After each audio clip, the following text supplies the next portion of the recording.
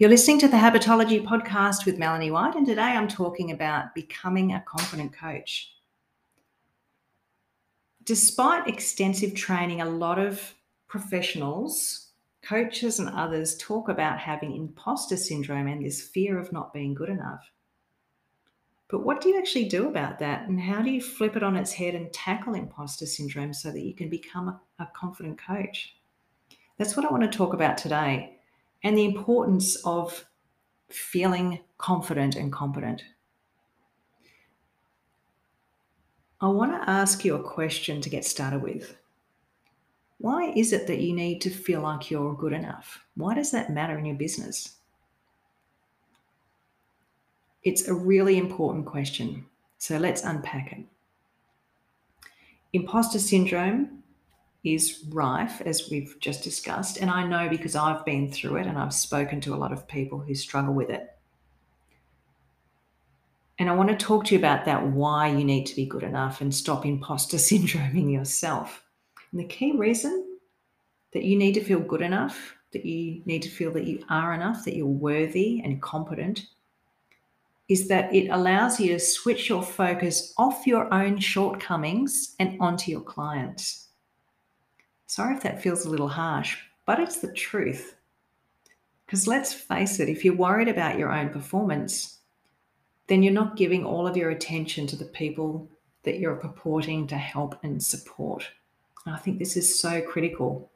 It's the realization I had when I started coaching. It really smacked me in the face, but it was in a good way.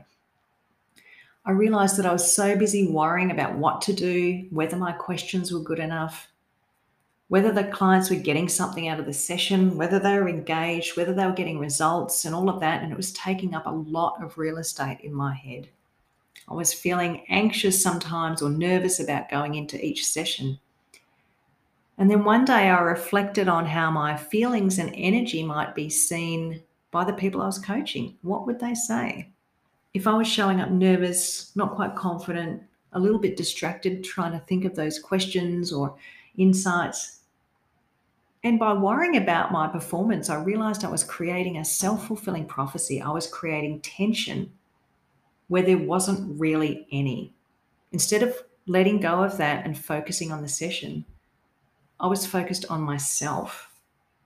And it sounded like a good idea. It sounded like I should care about how I was performing because that would impact my clients. But the reality is I needed to let that go.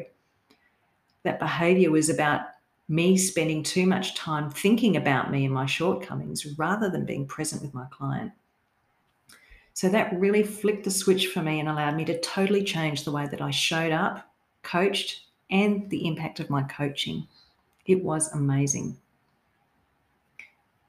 And one thing that really changed for me is I stopped wanting to teach people things or help people find the right solution. I know when you start coaching, it's easy to be sucked into that, wanting to suggest and wanting to help. But part of that is because you want to be offering value as a coach. You want to be helping people get the results they want. And you think that by suggesting your way or your ideas is going to save them time. The thing is, though, that those aren't that person's ideas, and it's their own ideas that are going to stick.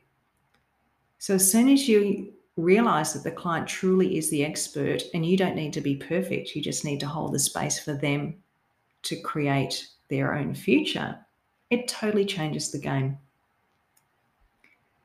I want to talk about a few benefits and outcomes of dealing with your imposter syndrome, of getting over it, of letting it go. And it basically boils down to the fact that you'll be able to give the best to your clients. When you invest in overcoming your imposter syndrome, you become so much more confident as a person and as a coach. You start to feel good about what you do and your ability to give value. And that means that you invest more time thinking about the people that you're helping rather than your own shortcomings. And it means that you're flipping the switch from a focus on you to a focus on your clients. Imagine how that changes their experience of working with you. Imagine how that changes their relationship with you in a coaching sense. And imagine how that therefore impacts their results that they get from the coaching relationship. Secondly, if you're dealing with imposter syndrome and you start believing that you can do this thing, that you're doing this coaching, you can help people get results, that you're good enough, then you'll be committed and willing to invest in your own personal and professional development, because you'll be knowing that it's worth it for your clients and that you are worth it. And the ripple effect is that your more advanced skills will make you a better coach and give your clients better outcomes. So it's really important when you're starting any new career to know that you're not going to get it right the first time or be perfect. In fact, ever. It's not going to happen. So you need to manage your own expectations and know that you'll get things wrong and things will mess up along the way, and that's okay. What's more important is your commitment to investing in your own self-belief, your own personal development, and your own professional development, so that you can deal with those mistakes more easily and with grace and candor. So how do you get there? How do you beat imposter syndrome and be the best coach you can be so that you can help people create their desired outcomes and so that you can impact more people? The two areas I mentioned are personal development and professional development. And if you're going all in with coaching, if you really want to be a good coach, you need to do both of these things. So starting with personal development, it's essential that you work with your own coach. You might think you're all over things, but we all have blind spots. I know, because I've had mine revealed to me. And that allowed me to grow so much more than if I hadn't been coached. So if you get coached, you get to improve your own thought habits, your thinking habits about yourself, your competence, your ability, your well-being, your sense of purpose, and your ability to be a role model for your clients. Being a strong role model promotes your own self-confidence. Getting coached is essential. Secondly, a reflective practice is a must for all graduate coaches. After each coaching session, reflect on what went well, how you used your strengths, the verbal and non-verbal feedback that you got from clients, and any areas for work. Write it down. And then set up specific goals to polish up any area. One thing I like to do is to focus on a particular coaching skill that I'll use with all clients within a given month so I can build and hone my craft. For example, I might decide that I'm going to use my strength of listening, and I will focus on being an exceptionally good active listener for that month. Or perhaps I'll focus on asking powerful questions, or perhaps on helping people uncover the meaning behind the changes they want to make. So I'll pick one area and focus on that and practice. And that's a really good way to maintain and build and polish your coaching skills. Another thing you can do in terms of personal development is ask for feedback and testimonials from your clients. They're two different things. Feedback is how did the session go, and what were some great outcomes, and is there anything I could do better?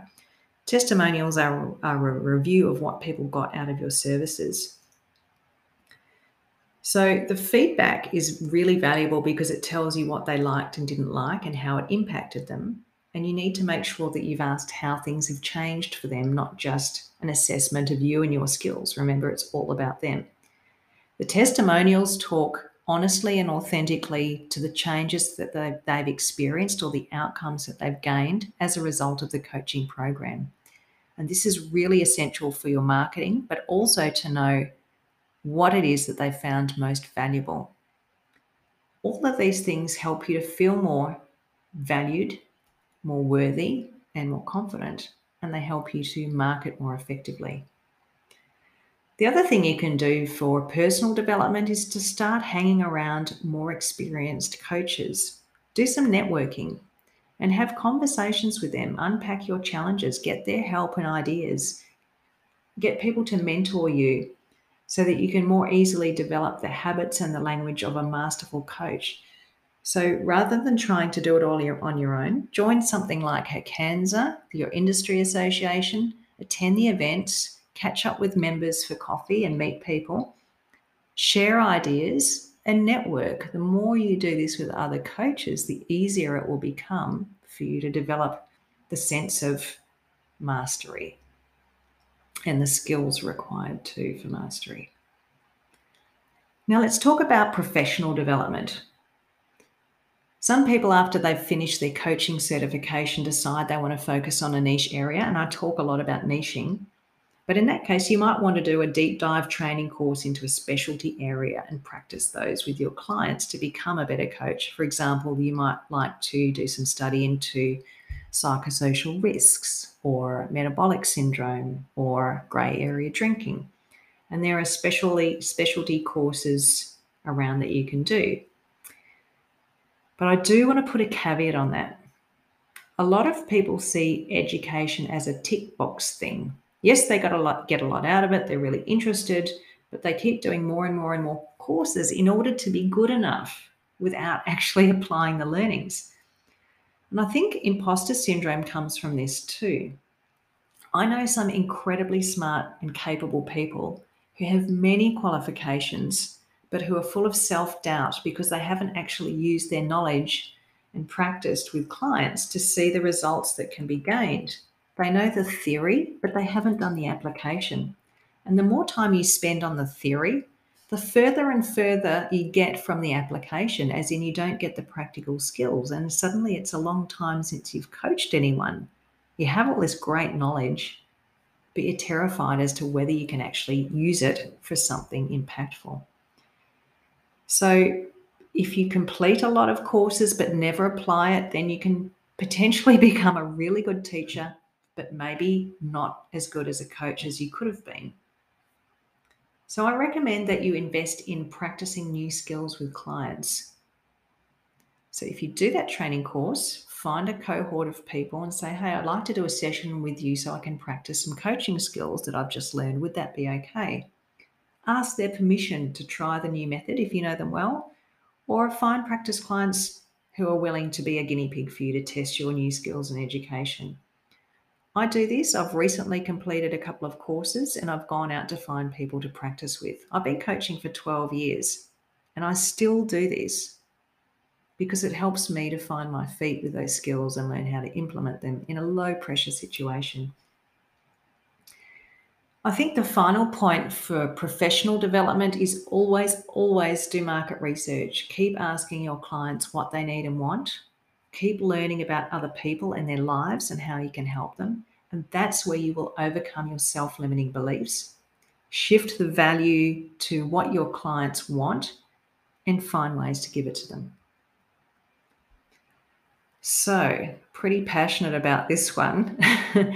I've seen so many people with imposter syndrome. I've been there myself at one time in my career, and I know how awful it feels. So today, I wanted to really talk to you about why you need to beat imposter syndrome and start stepping up to be a more masterful coach. And the nutshell is, if you're focusing on yourself and your own inadequacies, you might create a self-fulfilling prophecy, but you also can't focus properly or be present for your clients. You can flip the switch by investing time, energy, and money as needed into personal development and professional development. And when you do this, you'll feel more confident and be truly able to serve your clients in a more authentic and impactful way, because your work will truly be all about them.